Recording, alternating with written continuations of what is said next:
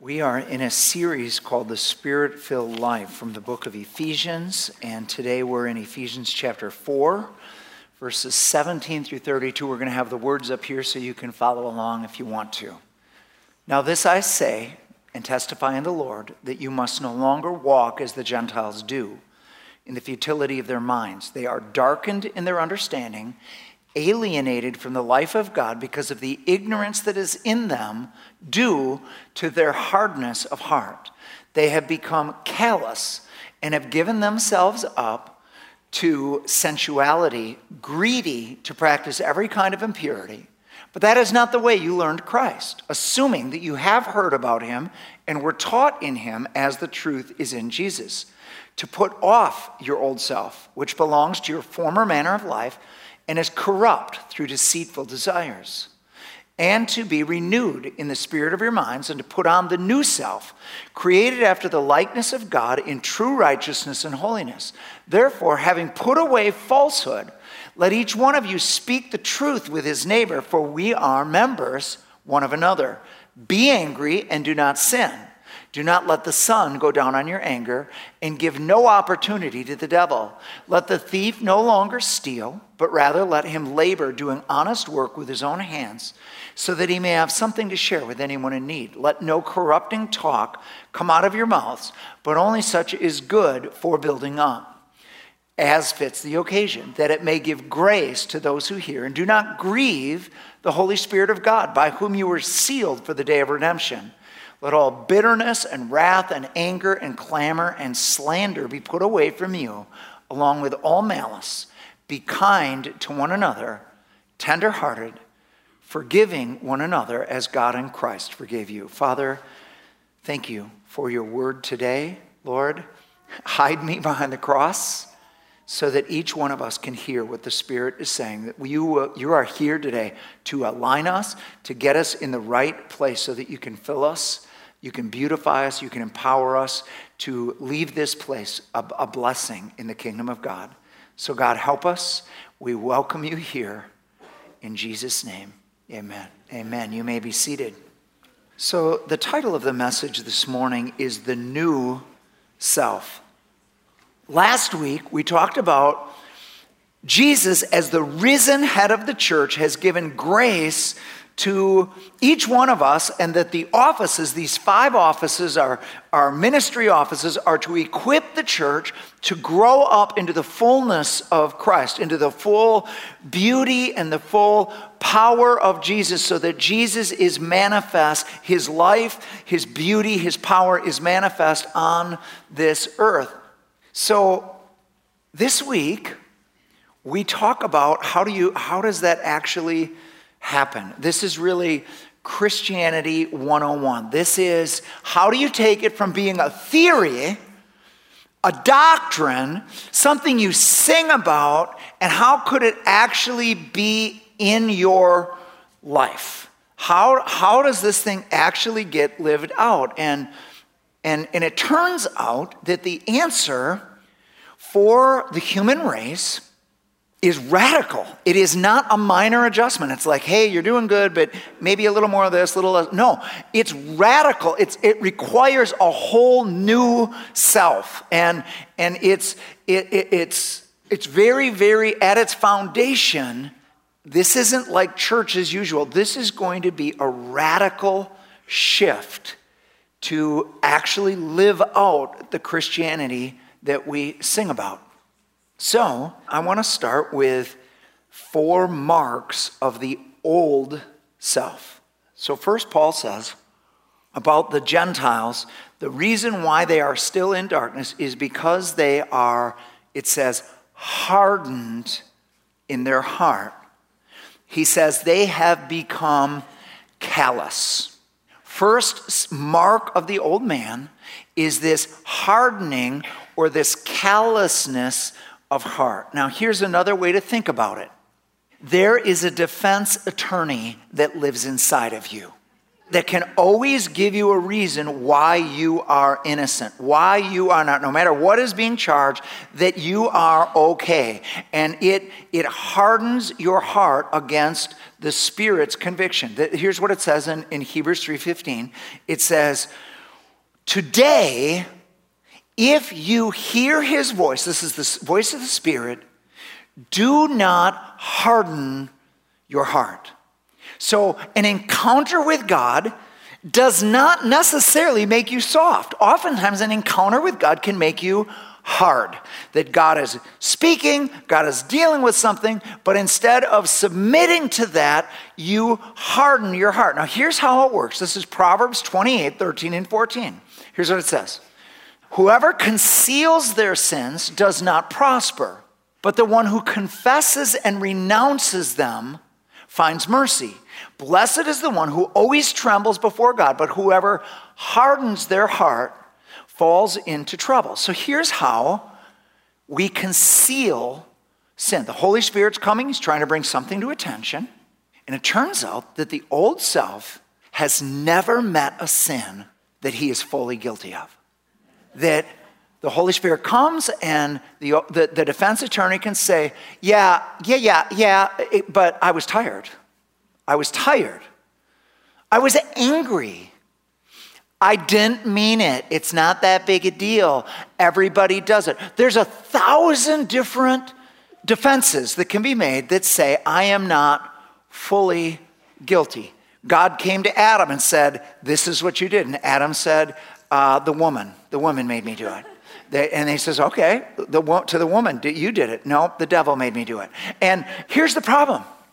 When we don't respond and own sin and call it what it is, we harden ourselves.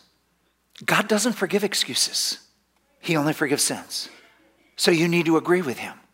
And when we're always excusing ourselves and we always give ourselves permission, we get this callousness on us that locks us into the old self, the old man. So the first sign of the old man is the old self is he hardens and he is callous. Second sign that Paul gives is he is sensual and greedy. And that means this: if I have a desire that I need to fulfill, that I will fulfill it now. I have a right, I have this entitlement over me that if I have a desire, I can meet it and I can use whatever means that I want to meet it, fulfill it right now. This is the old man. This is the old self. It has desires and it wants them fulfilled now. And Paul calls them corrupt, deceitful desires. Why are our desires oftentimes deceitful? Because here's what they promise. They promise happiness. If you just did this, if you just drank this, if you just slept with this person, if you just shot this, you would be happy. And instead of you being happy, you become enslaved. That's why they're deceitful desires, because you think if I just get all my desires met, I'll be happy. No, you'll be enslaved. So we were in Honduras, my old church in Montevideo. We would go to Honduras every year, and there was a family that we worked with. And one year we got down there, and they had kind of semi-adopted this little boy named Angel. Angel is 2 years old. Angel looked like an angel. But we found out that, of course, the enemy can disguise himself as an angel of light. And just because kids look cute doesn't mean that they are necessarily angelic.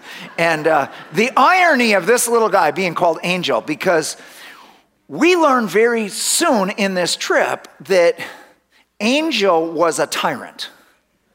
There were 3 older girls in the family, and there was a lot going on. So these 3 older girls kind of took care of Angel. And what we learned is all Angel really needed to do was indicate some type of displeasure.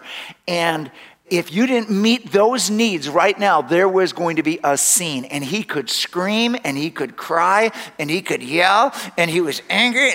And so we learned this. And so these girls are just like, the rules on Angel is you coddle him. You just, whatever he needs, you get it. Angel, he goes to bed when Angel wants to go to bed. He just like falls asleep somewhere, and then now he's asleep. He wanted to go to sleep, so he's asleep. If Angel wanted to eat something, you got it for him. If he wanted more ice cream, you got it for him. Angel, but the essence, the central event that happened that just caught me was Angel, one day he's got just his diaper on, because that's all he wanted to wear that day. And he's got they got a little earpiece in him because he's listening to music that he likes in his ear, and it's connected to this CD player. And one of the girls, as Angel walks around in circles, is following him, carrying the CD player. And I said, I'm going to give him a new name. He is Little Napoleon. Because he's a little general, he's a tyrant, he commands everybody, whatever he needs, it's all. And here's why I bring up Angel. There's a little Napoleon that lives in all of us. Coddle me. Everything has to be my way now. We're going to do what I want to do, and everybody has to be on eggshells around me because I have to have it my way now. The old self is hardened, callous, entitled. The third mark of the old self is self-protection. Paul says, put aside falsehood and start telling the truth to your neighbor.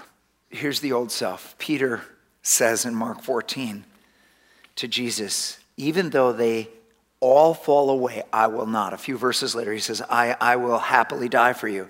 And then just a few verses later, in verse 66, as Peter was below in the courtyard, one of the servant girls of the high priest came, and seeing Peter warming himself, she looked at him and said, you also were with the Nazarene Jesus. But he denied it, saying, I neither know nor understand what you mean. And he went out into the gateway, and the rooster crowed. And the servant girl saw him and began again to say to the bystanders, this man is one of them. But again he denied it. After a little while, the bystanders said to Peter, certainly you are one of them. You are Galilean. But he began to invoke a curse on himself and to swear, I do not know this man of whom you speak. You say, wow, how could Peter lie like that? Well, I don't think he had to try very hard. It's just the old self. When the old self is afraid, it will protect itself. It'll tell any lie that it has to make itself look good, to make other people, whatever you need to hear. It comes very natural to the old man to lie. You don't even have to think about it. I think I'll tell a lie right now. Nope, it just comes out of your mouth to protect you. Because the old self is its own protection. And so it will say what it needs to do to promote and protect itself. And then the last mark of the old man is offense. The old man is offended. Now, Paul says, be angry and sin not. Being angry is part of the image of God. It's part of an injustice is done, something is wrong, and it creates an anger in us at the injustice. The mark of the old self is staying angry. It's given itself permission to have a chip on its shoulder. It remembers who offended them, when they offended them, how long they offended them, and it carries this chip around. And so whenever anyone's in that old self, in that old right to be mad, right to be angry, you are never just dealing with the current infraction. You are dealing with every time you have hurt them. You're dealing with every time anybody's hurt them. You're dealing with all kinds of stuff that weren't even part of the current infraction because they have given themselves permission, this is the old self, to be offended and to carry offense in their spirit. Those are the four marks that Paul gives of the old self. All right, here's point 2. You're going to love point 2. 3 keys to being a miserable Christian. You are a Christian, but here's how you can be an absolutely miserable Christian. First key, you might want to write these down. Don't put off the old self. Try to change him. Look at Romans 7:15 through 20. For I do not understand my own actions, for I do not do what I want, but I do the very thing I hate. Now, if I do what I do not want, I agree with the law that it is good. So now it is no longer I who do it, but sin that dwells within me. For I know that nothing good dwells in me, that is, in my flesh or old self. For I have the desire to do what is right, but not the ability to carry it out. For I do not do the good I want, but the evil I do not want is what I keep on doing. Now, if I do what I do not want, it is no longer I who do it, but sin that dwells within me. The plan for the human race is not that your old self is going to be changed. And if you try to change the old self, and you're just going to make an adjustment to the old self, and I'm going to have all these New Year's resolutions, and I'm going to have all these ways that I'm going to change the old self, you are going to find out how powerful it is. It is no longer I doing it, Paul says, but sin in me. Whenever sin is in the singular, it is a reference to the old self. It's not sins. It's the sin nature. It's the old man. And the plan for the old man is not to change him. So no matter, if you want to be a miserable Christian, just try to change him. And if I try harder, I will change the old man. You'll never change the old man.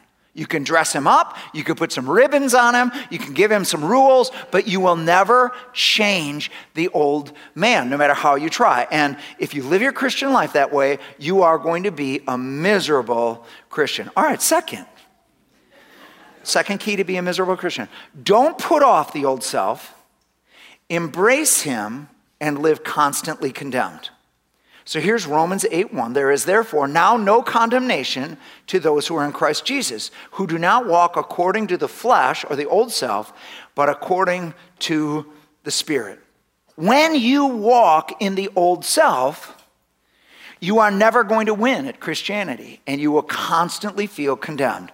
Constantly condemned, and then you'll come back and church service will be under your condemnation, finally getting out of it and asking God to forgive you, and now I'm forgiven, and I go back out, I'm going to do the same thing, I'm going to get condemned again, and you're going to be miserable in your Christianity, even though one day you're going to go to heaven. Praise God, I'm going to go to heaven, but I'm stuck in this cycle of being condemned, trying to be forgiven, trying to feel forgiven, condemned, back and forth. Number 3, third key. Don't put off the old self. Reduce Christianity to minimum beliefs and limited behavior modification. Here's Romans 7:24 and 25. What a wretched man I am, who will rescue me from this body that is subject to death? Thanks be to God who delivers me through Jesus Christ our Lord. So, here is the person that doesn't put off the old self. The question is, what a wretched man I am, who will deliver me from this body of death? And the answer for the person that's unwilling to put off the old self is no one can. Doctrinally, Jesus can. I know what the verse says. I know what the songs say. But in the reality of my life, no one is able to deliver me this. So I am going to reduce my Christianity. I'm going to reduce it to, because I want to go to heaven, to just a few beliefs about Jesus and about how to get forgiven and how to go to heaven. And I'm just going to limit behavior I'm going to add a few behaviors. I'm going to go to church on Sunday, put a little money in the offering, and maybe stop swearing at work and call that Christianity. But in this version, you will never be passionate about Jesus. In this limited, reduced Christianity, you will be, you can still be passionate, but you will be passionate about anything else. Sports, golf, football. You can be passionate about shopping, passionate about food, passionate about your grandchildren, passionate about it. But when Jesus comes, you can even be passionate about your church. You can be passionate about your religion or your belief system or your end times thing. But Jesus himself, you will never be passionate about. And so you have this reduced, limited Christianity with a little behavior modification, and you just call that Christianity. Absolutely miserable in your Christianity. So you have those 3 keys. Isn't that wonderful? All right, let's move on.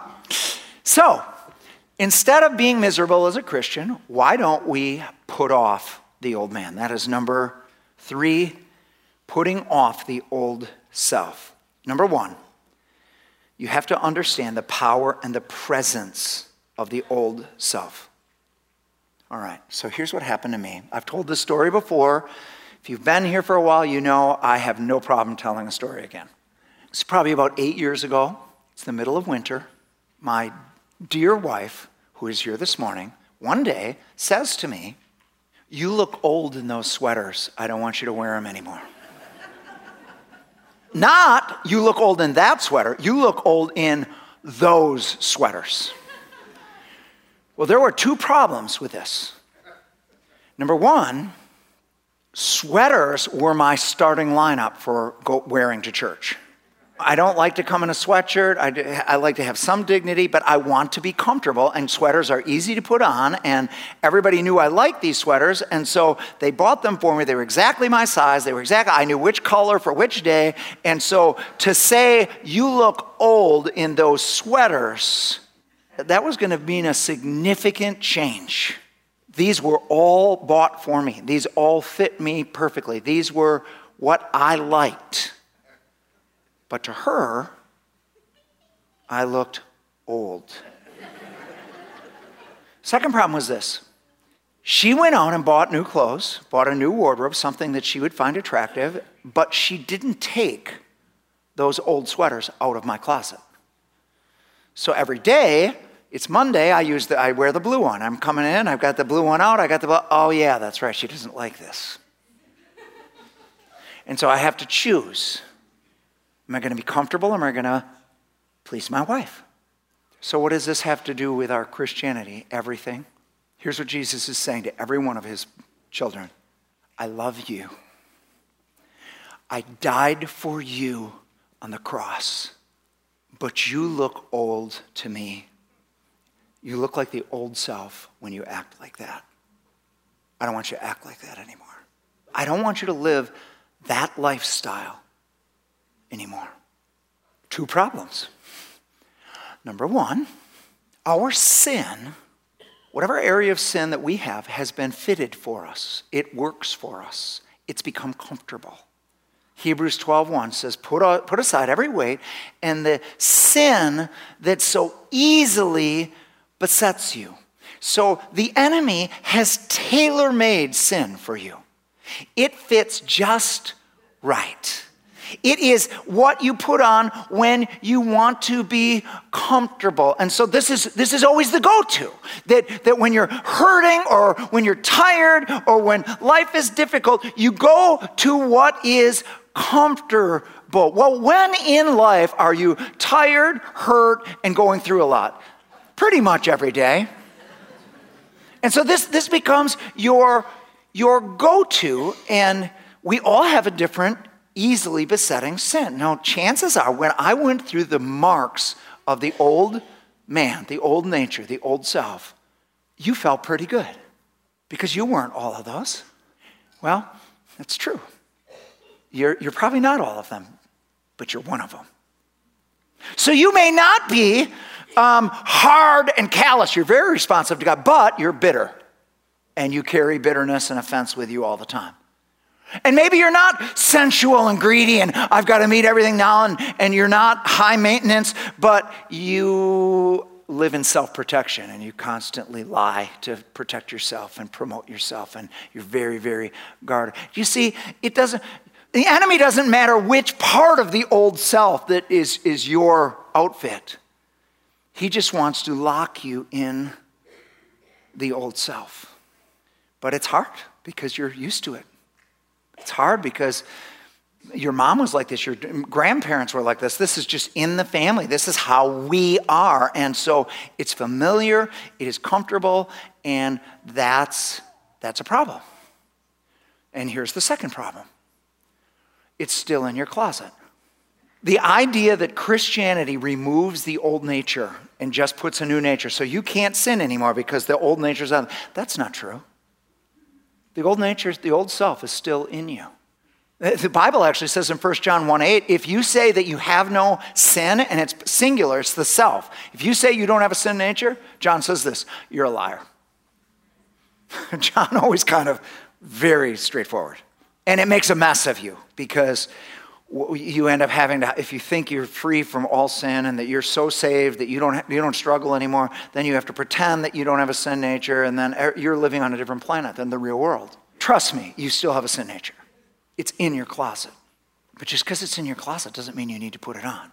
Put off the old man. Now this is really hard, especially for new Christians. I remember when I was a new Christian and I repented and I gave my life to Jesus and I'm all in and God do it, God save me, God do it. And then I'm still struggling. I'm like, God, I gave this to you. Why don't you take it? And here's what oftentimes we're really saying to God. God, I wish I was a robot. I wish I didn't struggle anymore and that I always did the right thing and that you just pulled strings and I did it and it was automatic. And here's what Jesus says back. No, I died for you and I love you and I want you to choose me. Not just once, every day. I want it, what I think about you and what I say pleases me, I want that to be more important than what you fall into. And so I want you to, even if you wore that outfit yesterday, I want you to ask forgiveness, and I want you to put it off today, and I want you to put on the new man. And so now we're going to talk about how do you put it off? What does it mean to put off the old man? This is Romans chapter 6, verse 16, or verse 6, 6. For we know that our old self was crucified with him, so that the body ruled by sin might be done away with, that we should no longer be slaves to sin. Watchman Nee wrote a book called The Normal Christian Life, and here's what the book is about. That most Christians have in their mind, there are two types of Christians. There are super Christians that are usually in the ministry or they're saints and they overcome sin and they move in God's beauty and power, and then there's the rest of us that just kind of flounder around. And what he said was, no, there isn't two levels. The normal Christian life is victory over sin. The normal, for regular basic Christians, God has victory for everybody. But here is the second truth in Christianity that you have to embrace to get victory.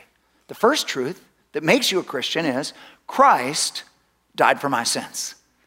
Believing that Jesus died for my sins gets you forgiveness and you're going to heaven.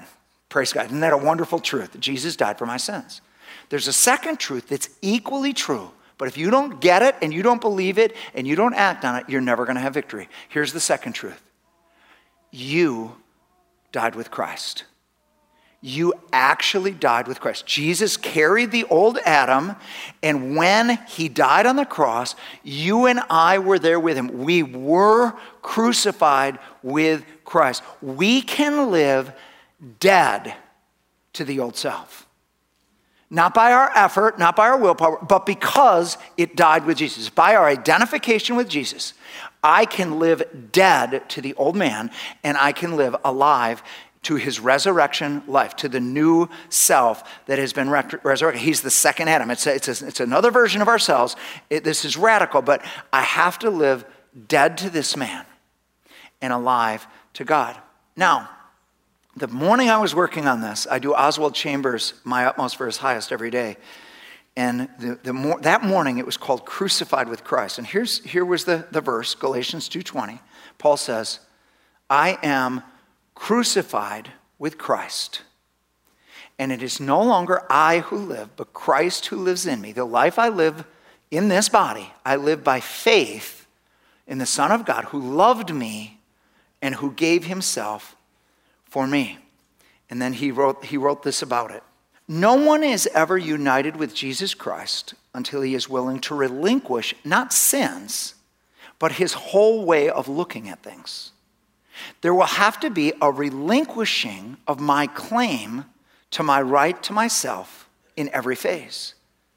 Am I willing to relinquish my hold on all I possess, my hold on all my affections, and on everything, and to be identified with the death of Jesus Christ? To be passionate for Jesus, This is your new identity, that your identity now is Jesus, you and Jesus. Jesus isn't interested in being part of your identity. He's not interested in being an add-on to your identity. He needs to become your identity. Well, Pastor John, that's really radical. Yeah, that's what it's going to take. You're going to have to be passionate. You're going to have to be so passionate that you're not just committed to Jesus, you are abandoned to Jesus. What's the consequence if I don't? You won't win. Honestly, you won't win day to day. You might make it to heaven, but you're not going to win in your Christianity. Well, does God really require that much? Here's why. He gave everything for you. He left heaven. He became human. He died naked. He gave everything. He didn't hold back. He didn't portion out. This is how much I love them. This is how much I'll do. This is what I won't do. This is what I will. No, I'll give everything. And all I'm going to ask back is everything. It's funny, isn't it? Because Christian life starts out as a gift. It's what Jesus did for me. Thank God. I just get saved by accepting Christ. But to win, you're going to have to become abandoned. And it's very human to seek all these other things and try to add a little of the kingdom of God on. I'm gonna seek my own life, my own desires, my own wishes, and yeah, I want Jesus too, because I want to go to heaven, and so I'm gonna have a little God, but it's mainly about me and my desire and my dream and my this, and I'm gonna add a little God on, and here's the problem, it doesn't work. It just doesn't work. You need to put off the old man. He died with Christ. He died. I don't have to walk in him. He's still in my closet, but I don't have to put him on. So here's the last point. Putting on the new self. So God bless Alice. She didn't just say, you look old in those sweaters. She went out and bought a whole new wardrobe that she found attractive too. And she got them at Kohl's. And of course, the wonderful thing about Kohl's is after you've spent all of this money, you get a ticket that says how much money you saved. And so everything was on sale, and then she gets something that says, you saved $300. And it's very hard not to think about, what am I going to do with that $300? I just saved $300. They don't bring any attention to what you spent. It's what you save. Anyway, that's another thing. But the point is this, she didn't just say, you can't wear anything. Here's the clothes that I want you to wear now. And so here's what Jesus did. He didn't just tell you, that's wrong, I don't want you to look old in that, you look like the old self. He died and he paid for new clothes. They were not on sale. They cost him his blood. Jesus shed his blood, not just so that you'd go to heaven one day, but so that he could clothe you with his beauty now. What are these clothes? Where are they? The fruits of the Spirit. Love, joy, peace, patience, kindness, goodness, faithfulness, gentleness, and self-control. They are all in your closet. You don't have to, God, make me patient. Listen, you can just start being patient. There's patience in your closet. You can put on patience. You can put on joy. You can put on peace. You can put on gentleness. It is in your closet. Jesus says, I want you to wear this. It makes you look new. Not just to me, but to the world. It's very attractive. The world looks at this and they're like, that's beautiful. That's beautiful. When Christians put on the old self and then try to witness, it's a mess. Because people are like, you're a really entitled, high maintenance, bitter, angry person, and now you want me to come to your church? What, to become like you? Because you're more Christian than me? It's just really confusing when Christians aren't beautiful. And so Jesus says, I want you to, my beloved, I want you to put this on. And so you say, well, why don't Christians put on the new man more? Why don't they put on the new self? Why don't they put on those clothes? Because they're not comfortable. New clothes are not comfortable. You have to wear them in. I don't know that high heels ever become comfortable. I don't know how women do it, seriously, but you have to put them on. Here's what he says. Here's what Paul says in Ephesians 4:23. He says, renew the spirit of your mind. Renew the spirit of your mind. So here it is. You've got this old self that will never change, And you've got this new self when you're born again. That's in your spirit. You are regenerated. You're not becoming, you are regenerated in your spirit. And then you've got this soul, your mind, will, and emotions, that can choose which outfit that it puts on. And Paul says, be renewed. As you put these on, the Holy Spirit is going to renew you. These are going to become comfortable. You're going to break these new clothes in. And oftentimes what the enemy will say to people is a man tries to put purity on and go to church and worship God, and the enemy will say, you're a fake. It's not the real you. The real you is filthy, perverted, and dirty. This is a masquerade. And here's the answer to that. That perverted me that did this, that, and the other thing, that is me. It's just a bad version of me. And this other one that goes to church and loves Jesus and can walk in purity, that is also me. It's a good version of me. I haven't broken him in yet. I'm going to learn how to walk in that new man. My mind is going to get renewed. Right now, I get taken back to that old man because I've lived in him for so long, and there's a pull towards him. Do you know one of the Navy SEALs said? Here's what he said. He said, we have found that people do not rise up in a crisis and be the best version of themselves. In a crisis, people fall to the level of their training. Whatever their training has been is what they will go to. And so what God wants us to do is get trained to wear the new clothes. He wants us to put them on one day at a time. All right. So let me give you the 4 marks of the new man. Number 1, he is tender-hearted. When the Holy Spirit speaks, do not harden your heart.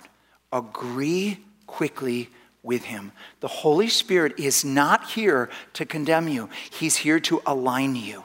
When Jesus comes to the churches, the 7 churches in Revelation chapter 2 and 3, every church ends with this.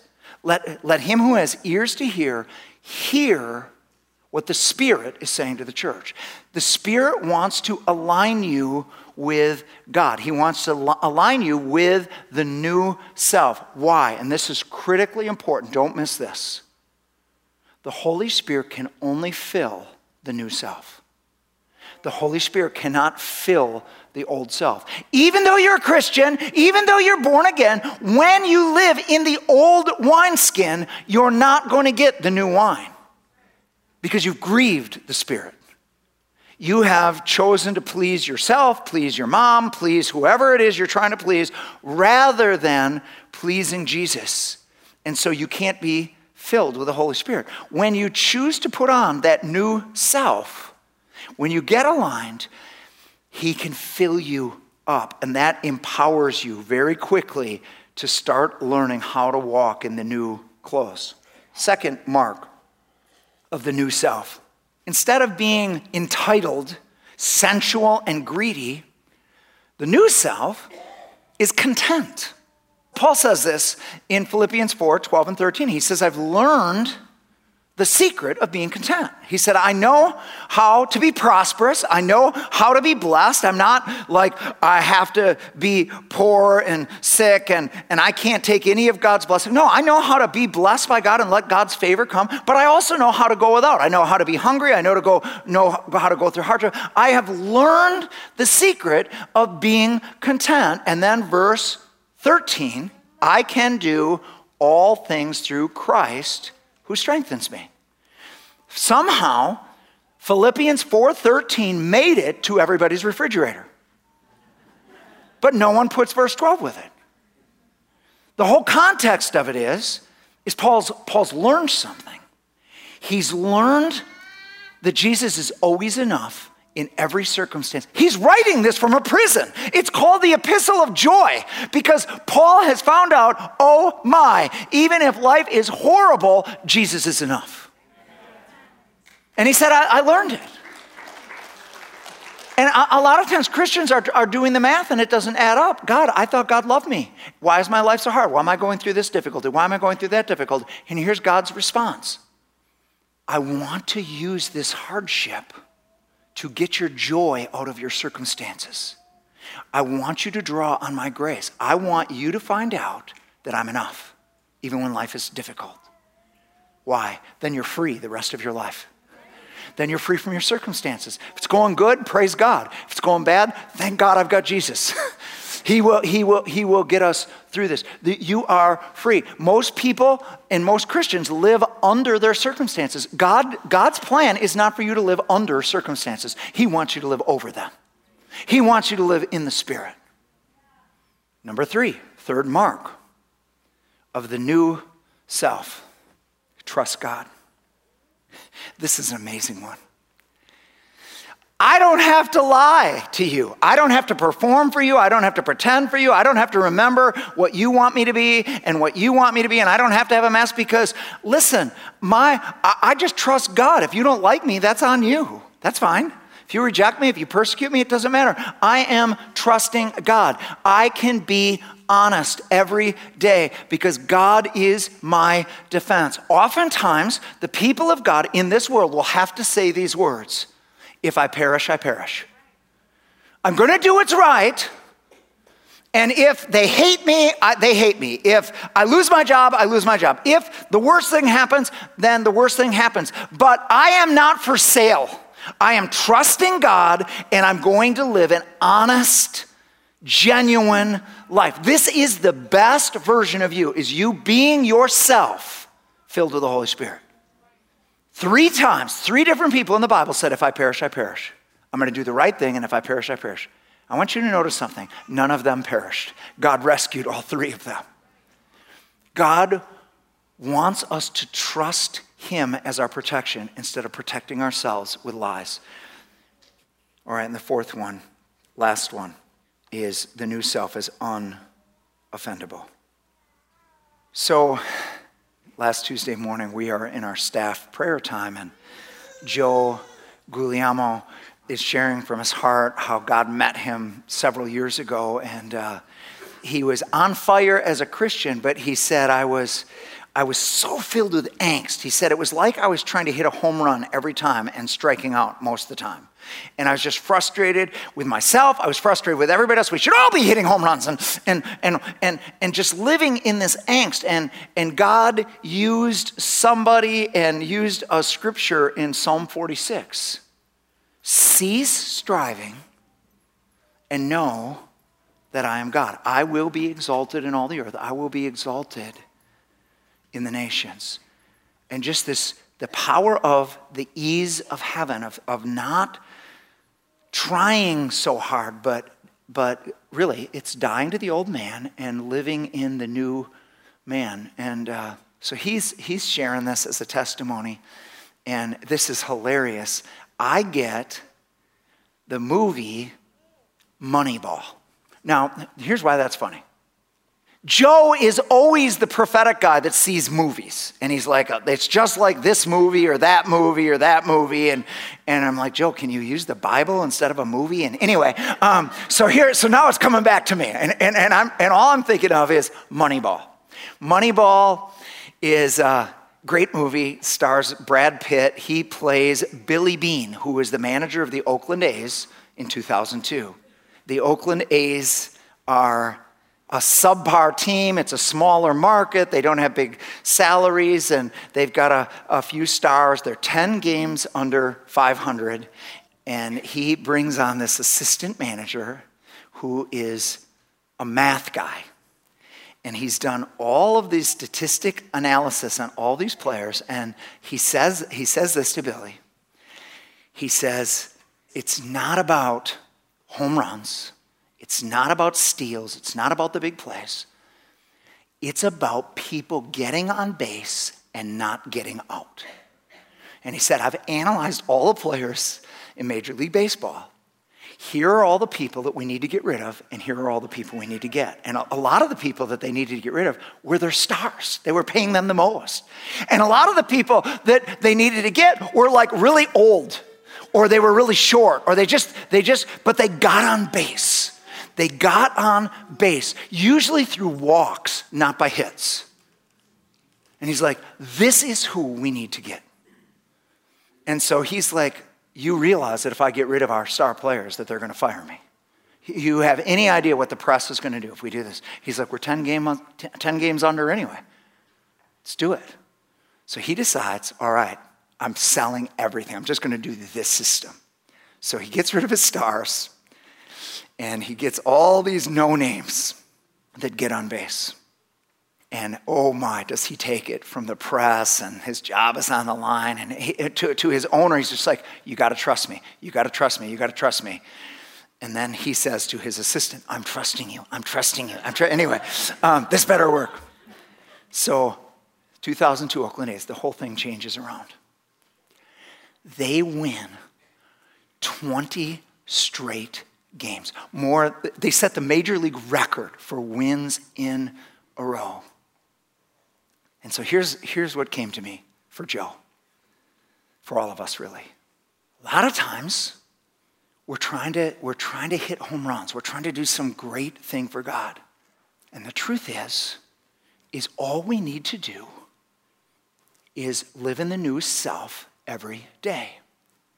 The problem is there is a deceiver. Did you know that a pitcher is a deceiver? A pitcher is trying to get you to swing in pitches that are out of the strike zone. He's constantly trying to give you a curveball, and what happens with Christians is they get up, they're very sincere, but the enemy touches them in all these different ways and gets them swinging at pitches.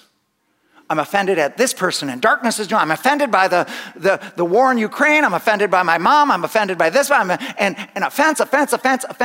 And so we're swinging against darkness, and we're getting worn out, and we're getting tired, and we're not enjoying Jesus. We're not enjoying our Christianity. We're just worn out. Darkness has worn us out, and we've got a long record of strikeouts, to the point that you're wondering if Christianity is even real and if it even works.